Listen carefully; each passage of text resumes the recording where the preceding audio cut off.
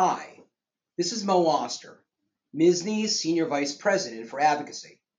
I lead a team of lobbyists fighting for you in Albany and sometimes in Washington, D.C. Last night, MSSNY's Legislative and Physician Advocacy Committee met to discuss and recommend to the MSSNY Council its draft legislative program for 2022. The document and the discussions covered the wide breadth of issues that MSSNY advocates for its member physicians, including most importantly how best we can work together to promote COVID vaccination and to minimize the spread of infectious disease, but also to address the many other challenging issues which affect the day-to-day delivery of care to patients, including addressing excessive prior authorization and claims payment hassles imposed by health insurers, expanded affordable health insurance options for patients, reducing excessive liability risk, preventing inappropriate expansion of scope of practice, addressing healthcare disparities, and promoting physician wellness and reducing burnout.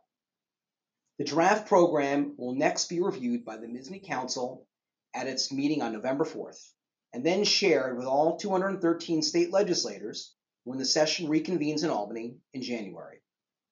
Committee members also raised the importance of physician grassroots activity to coordinate with MSSNY's in Albany lobbying activity, including sending out letters and tweets from MSSNY's Grassroots Action Center on pending legislative issues, participating with your county medical society when they host legislative programs with their local legislators, and joining MSSNY's Political Action Committee. We thank the many physicians who have provided their substantial time and resources to MSSNY PAC, but we need far more to be part of this effort as we are regularly grossly outspent by groups with whom our legislative interests often clash, such as trial lawyers, insurance companies, various non-physician groups, and, even though we often work together, large health systems. With a new governor and so many new members of the state legislature that have been elected over the last 2 or 3 election cycles, and with so many newer persons in power, a well-funded MSSNY PAC is essential to helping develop relationships with key policymakers and their staffs who will decide how various healthcare policy issues will be considered. We can certainly anticipate a number of challenges we will face in the next legislative session. There are significant numbers of bills that would expand the scope of practice of nurse practitioners, physician assistants, pharmacists, podiatrists, and chiropractors, and others that are objected to by MSSNY and the various physician specialty societies with whom MSSNY regularly works. Then, of course, there will be the litany of other state budget issues and the variety of cuts and potentially adverse proposals that we will have to face.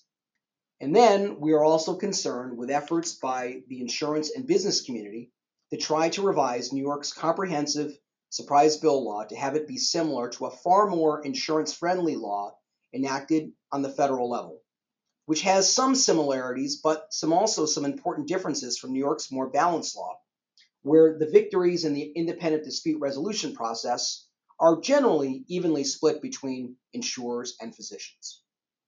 MSSNY has raised strong concerns with the federal surprise bill law when it passed last year regarding its prohibition on the consideration of physician charge data in dispute resolution. But to make matters even worse, the U.S. Department of Health and Human Services recently enacted a rule that will create a presumption in these independent dispute resolution processes in favor of the insurer's self-determined qualifying payment amount, as opposed to all the other factors that will be able to be introduced into an independent dispute resolution process for considering what will be the value of an out-of-network surprise medical bill. Many healthcare associations representing physicians and hospitals, as well as many members of Congress involved in developing the legislation, have indicated that the regulation from HHS essentially puts the thumb on the scale in favor of insurance companies. Like many other physician organizations, MSSNY has been urging physicians to contact their members of Congress to ask that they ask HHS to revise its regulation so that it is more in keeping with what was passed by Congress last year. MSSNY has also reached out to our congressional delegation to ask them to join on to a letter sponsored by Long Island Congressmember Tom Suozzi, urging that HHS revise its regulation. Also this week, MSSNY President Dr. Joseph Sellers presented at a Senate hearing examining the impact of the pandemic on opioid abuse and overdoses, and solutions to reduce the number of overdose deaths in the future. Dr. Sellers highlighted that New York has been making steady progress in the years leading up to 2020 in reducing opioid overdoses, but that the pandemic exacerbated many medical conditions, including addictions. He also highlighted the tremendous effort of Bassett Healthcare in helping over 1,000 patients in rural central New York get the care they need, with over 100 physicians and advanced primary care clinicians providing medical therapy for opioid use disorders and an 80% program retention rate at 6 months.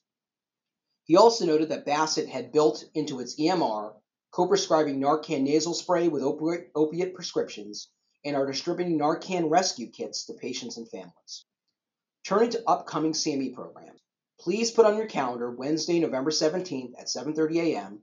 for the next MSSNY Medical Matters program, Psychosocial and Epidemiological Aspects of Vaccine Hesitancy, with our faculty Dr. Craig Katz and Dr. William Valenti. And as always, please remember to go to our CME site, cme.msny.org, for archived educational programming, including our most recent Medical Matters programming. Thank you very much, again, for taking the time to listen to this podcast, for your commitment to MSSNY, your County Medical Society, and of course your patients. We will speak again soon.